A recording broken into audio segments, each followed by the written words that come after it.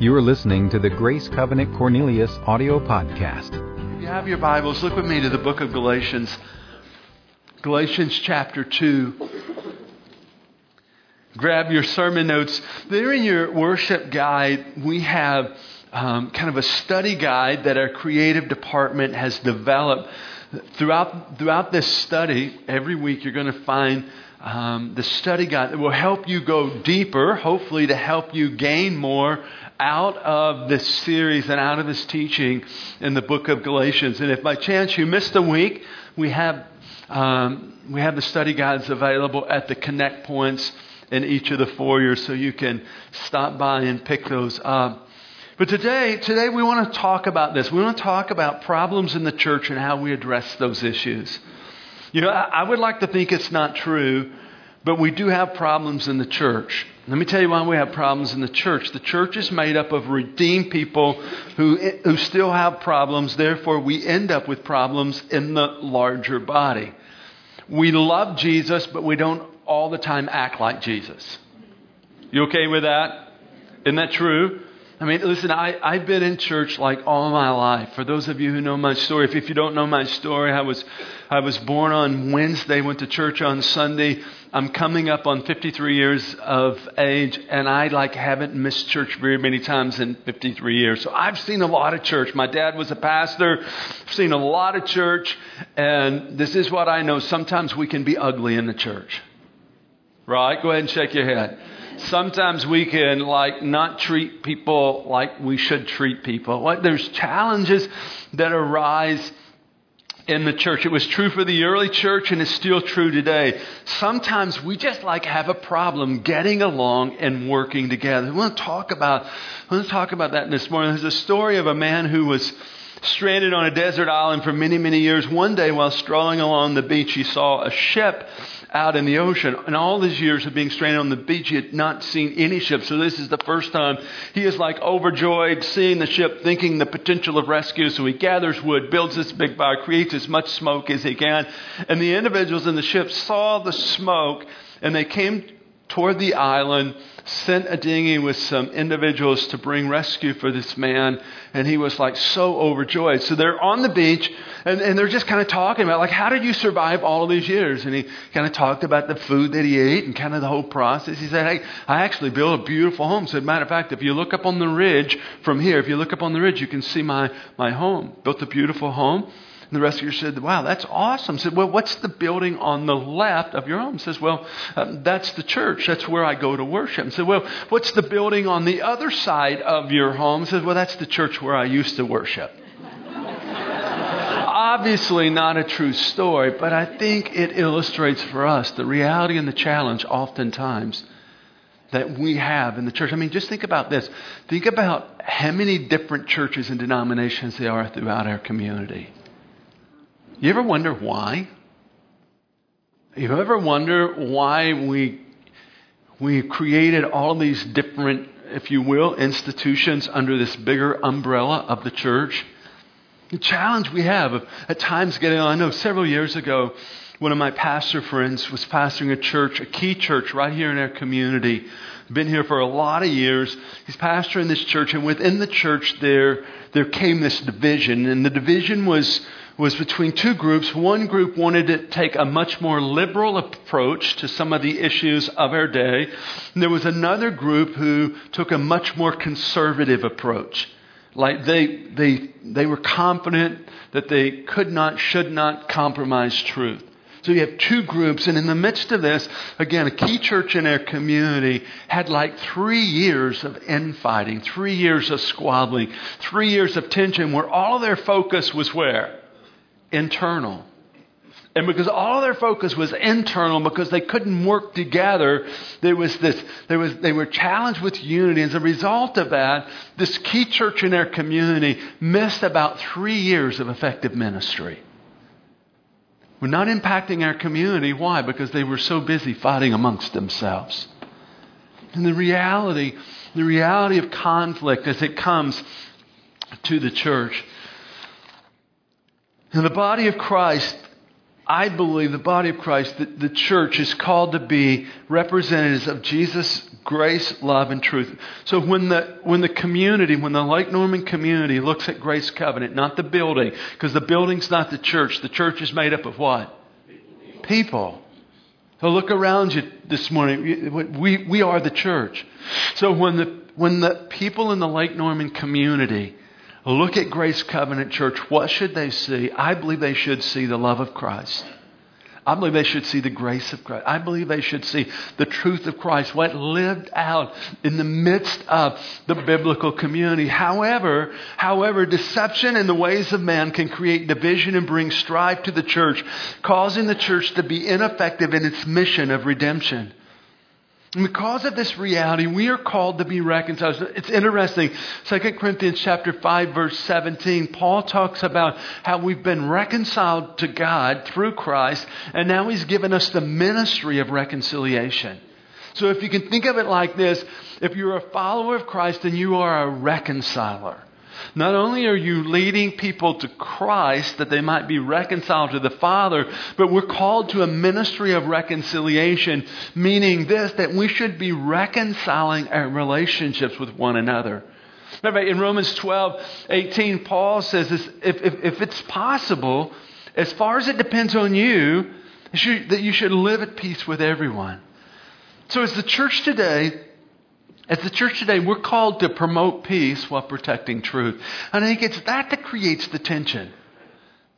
We're promoting peace, yet at the same time, we have to stand for that which is true, that which is right, that which is God-honoring. We must not allow issues to bring division in the church or dissuade us from the truth of the gospel. And Paul, the Apostle Paul, was certainly committed to this. And that's why we have this issue that's being addressed here in Galatians chapter 2. We have two strong leaders, two strong personalities. So think about this, two type A leaders who find themselves in conflict. There's Peter, who's well known among the early church as the dominant leader. I mean, it was Peter who preached the first sermon on the day of Pentecost, Acts chapter 2, 3,000 people got saved. So as you think about who's the leader of the early church, it would have been Peter. Yet Peter finds himself in a place of compromise. He finds himself in a place of promoting heresy, if you will, hypocrisy. And so Paul, who was also a strong personality, I mean, if you read about the Apostle Paul, he didn't mind confronting people. He didn't mind having the difficult conversation. So we have these two strong personalities who are in conflict. And Paul, the Apostle Paul, is going after the problem that's creating division in the church. So look with me, if you would, Galatians chapter 2. Let's read a few verses here that kind of sets the story of what's happening in the early church. Verse 11. When Peter came to Antioch, I opposed him to his face because he was clearly in the wrong. Sounds a bit confrontational, doesn't it? Paul says, I got in his face. That's what I did.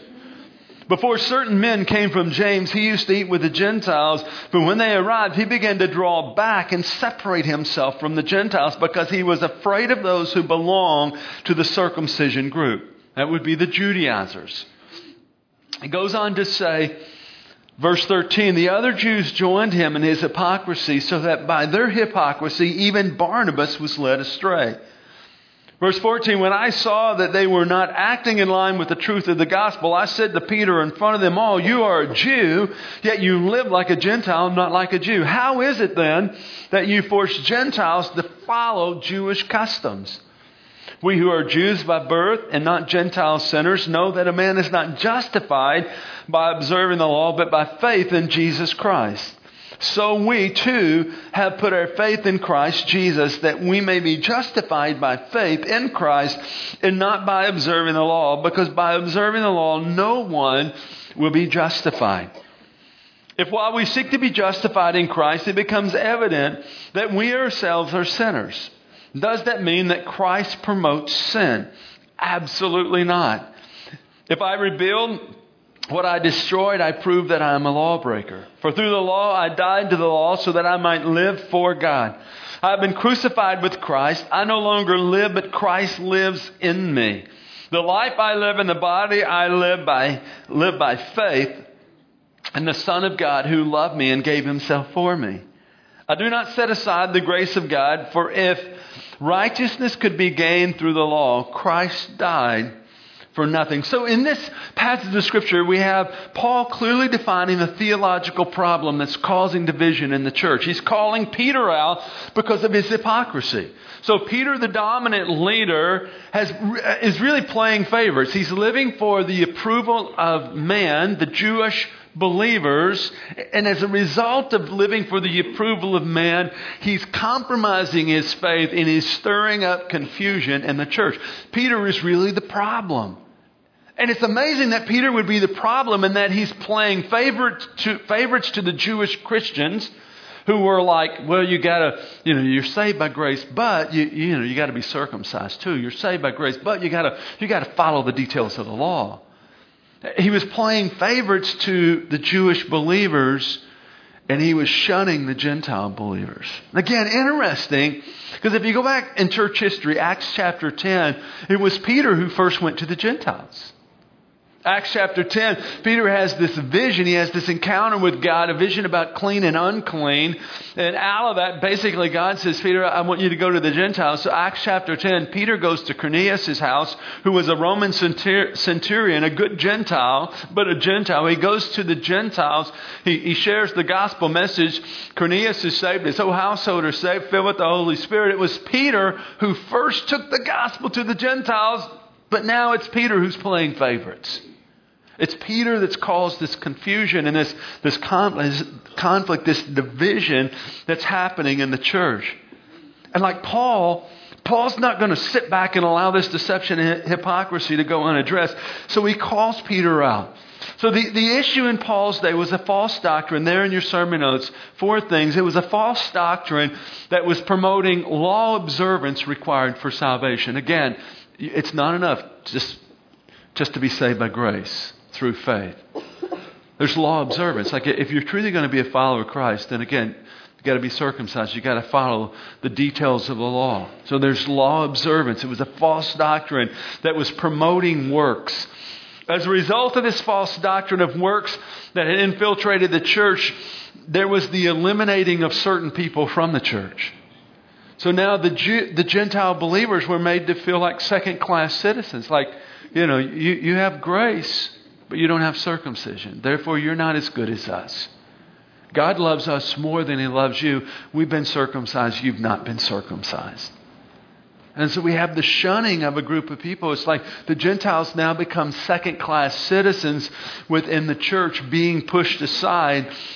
And as you can imagine, as a result of this, there's division in the church. Now there's 2 groups. There's the Jewish believers and there's the Gentile believers. These are the folks who are really saved, and these are the folks who are not saved. That would be like saying, okay, from the pole to this side, okay, for all of you, if you're keeping the law like good Jewish believers, then you're saved. But all of these on this side, let's say you're Gentiles, well, you're not following the law, not been circumcised. Wow, too bad for you. I mean, that's what was playing out. So there was this division that was happening within the church because there's these 2 different groups. And as a result of the division, as you can imagine, the church became limited in their effectiveness. There was so much squabbling and infighting between Jewish believers and Gentile believers that they lost sight of the mission of the church, the mission to carry the gospel to the ends of the earth. But they were squabbling among themselves. The division limited the church. Paul was not going to allow this issue to go unaddressed, this issue of theological error. He knew he had to confront Peter. He knew he had to confront the error. Now today, we're not dealing with like rite of circumcision. We're not having conflict in the church, division within the church, like who's been circumcised, who's not been circumcised. We don't have a committee that's checking that out, if you're wondering. Good news, right?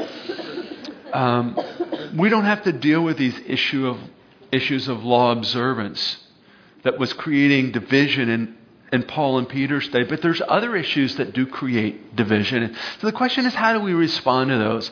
So some of the present day issues would be like, interesting, I see this play out often as individuals identify themselves by their political party. And their allegiance to the political party creates conflict in the church. And if you haven't been told this, God's not a Republican, God's not a Democrat. He's the supreme leader. He's not either one. But oftentimes that creates division within the church. So we create sides, and it's based on political agendas or political parties. Or I've seen this.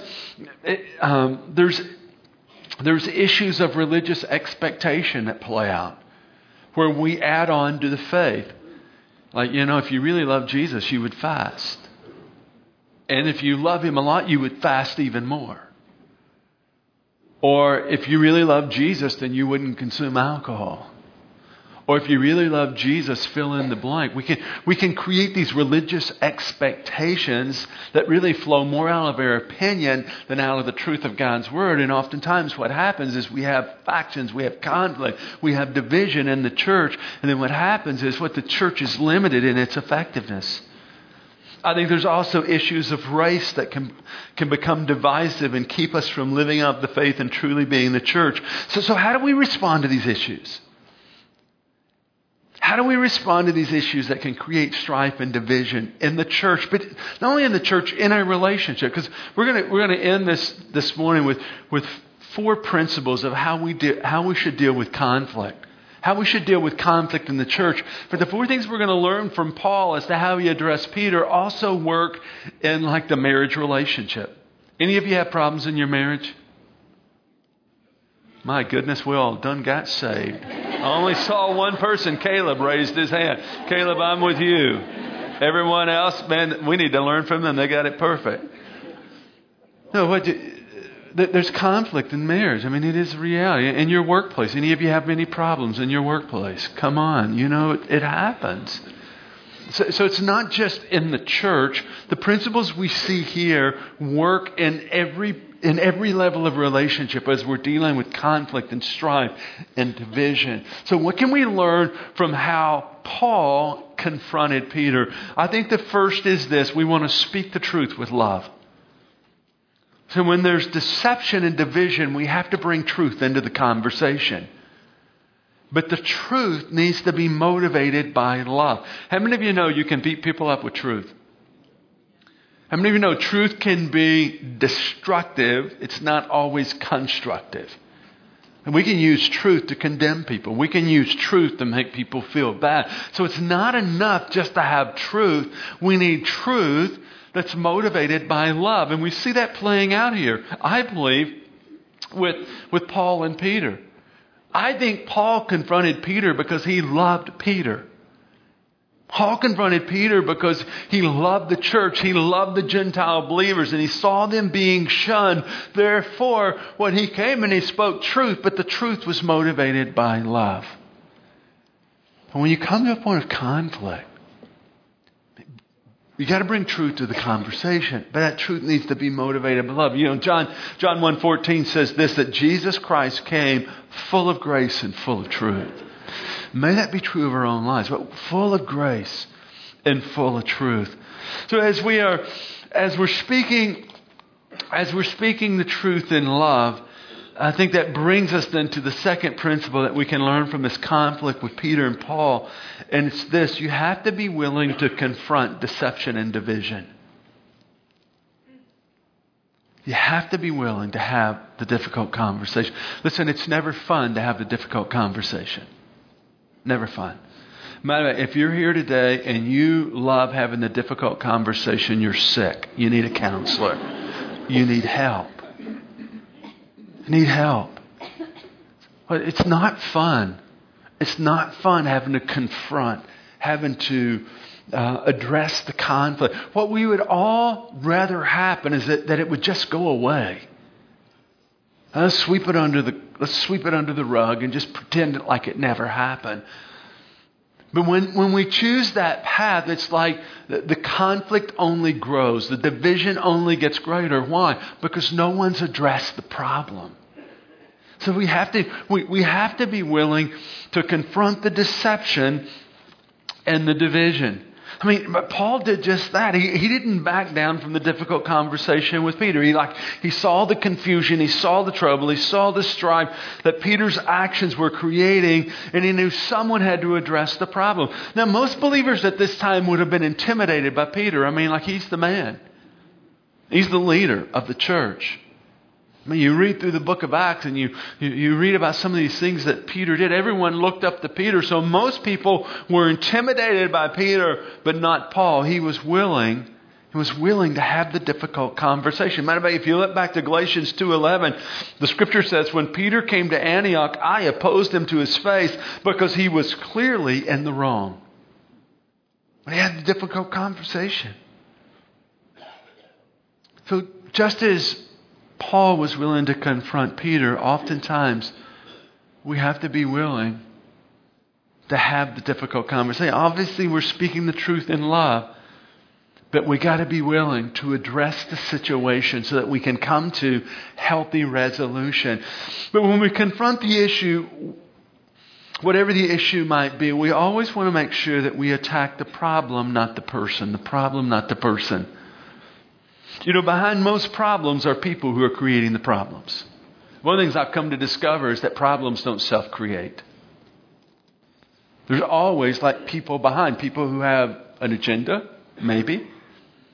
People who are misinformed, maybe they have wrong information. Certainly that's a possibility. But behind the problem, behind the division, behind the conflict, there's usually a face. There's a person. And so as we're trying to work toward reconciliation, what we want to make sure that we attack the problem, not the person. If you attack the person, what do? It's a question. If you attack the person, what do? They attack back. They defend themselves. You force them to defend themselves. And as they're defending themselves, you're probably not going to get the resolution. You're probably not going to be able to have a healthy conversation to move this in the right direction. So don't attack the person, attack the problem. Address the issue. Address the issue that's creating the separation. And that's exactly what Paul did. If you look back to verses 11 through 14, Paul clearly addressed the issue.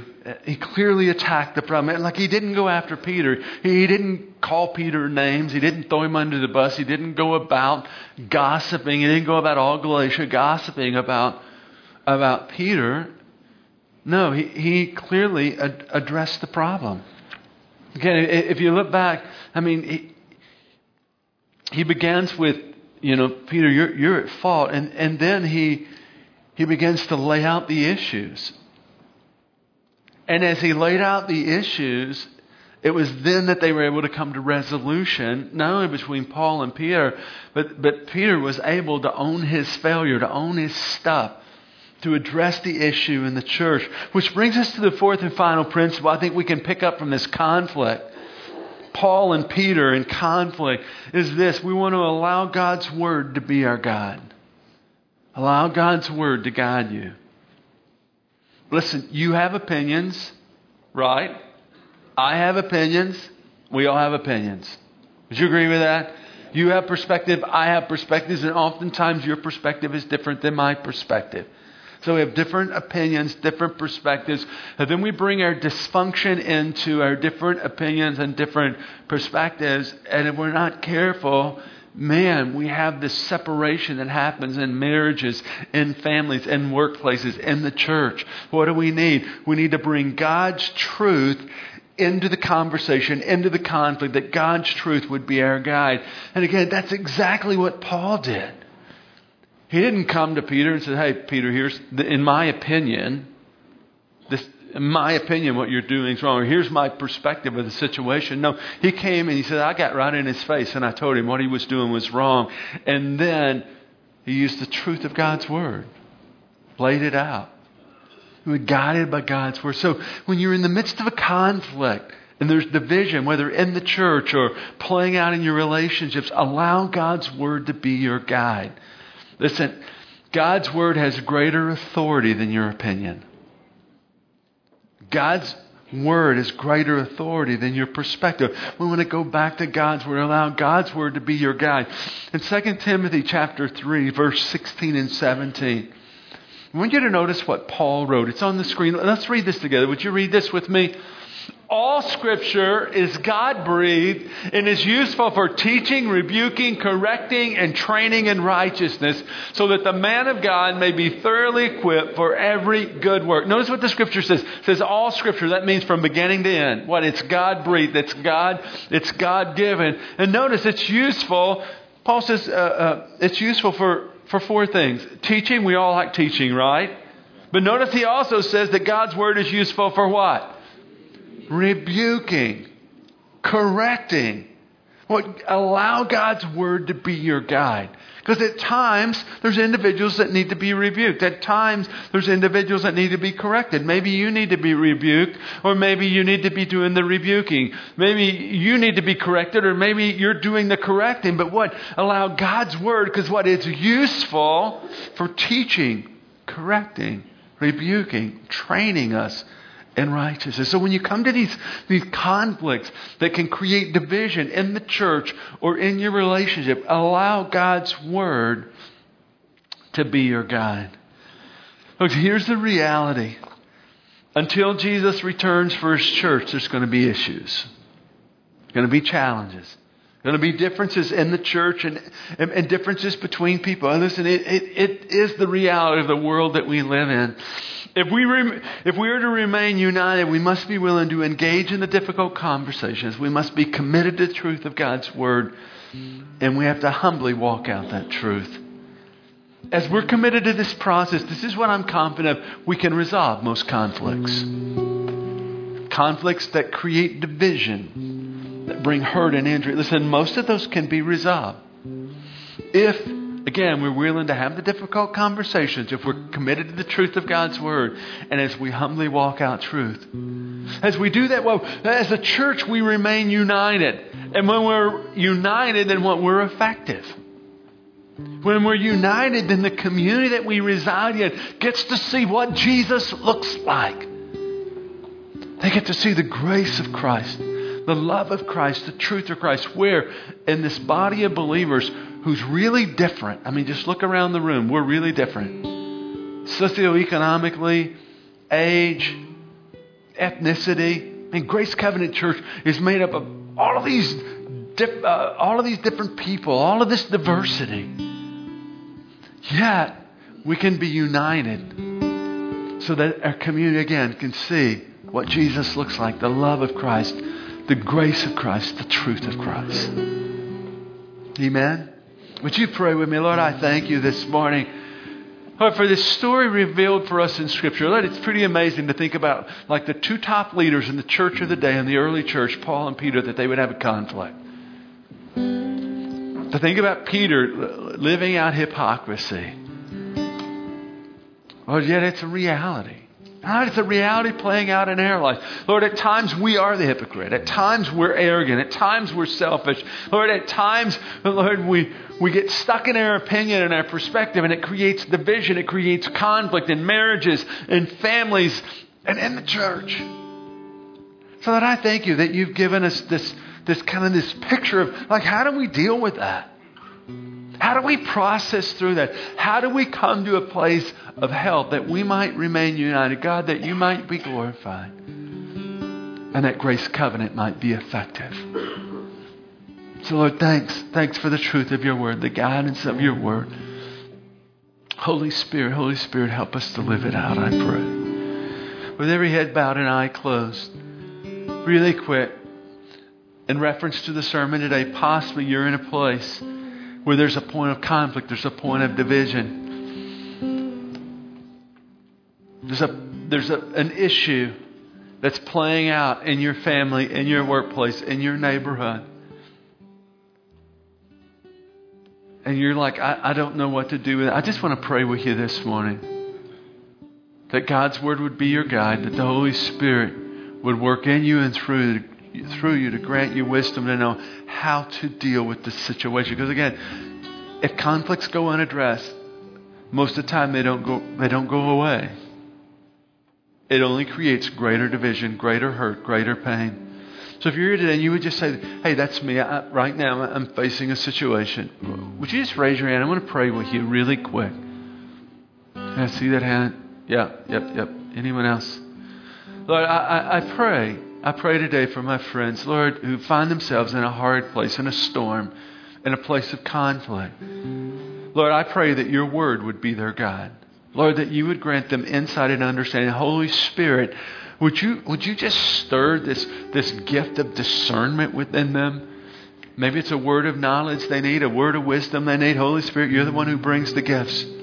In that situation, I ask that you would guide them and that you would help them come to a place of resolve. And Lord, as your word says, as far as it depends on us, that we should live at peace with everyone. And Lord, I know not everyone is willing to get to a place of peace. But Lord, I ask that you would grant grace and understanding to those who find themselves in that difficult place. And Lord, I just thank you for what I believe will be restoration and resolve as you guide them in this coming week, as they speak the truth in love, as they have a difficult conversation, as they attack the problem, not the person, and as they're guided by the truth of your word. Lord, I pray these things in Jesus' name. Amen. For more information on Grace Covenant Church, our service times, ministry opportunities, directions, and more, visit us at gracecovenant.org.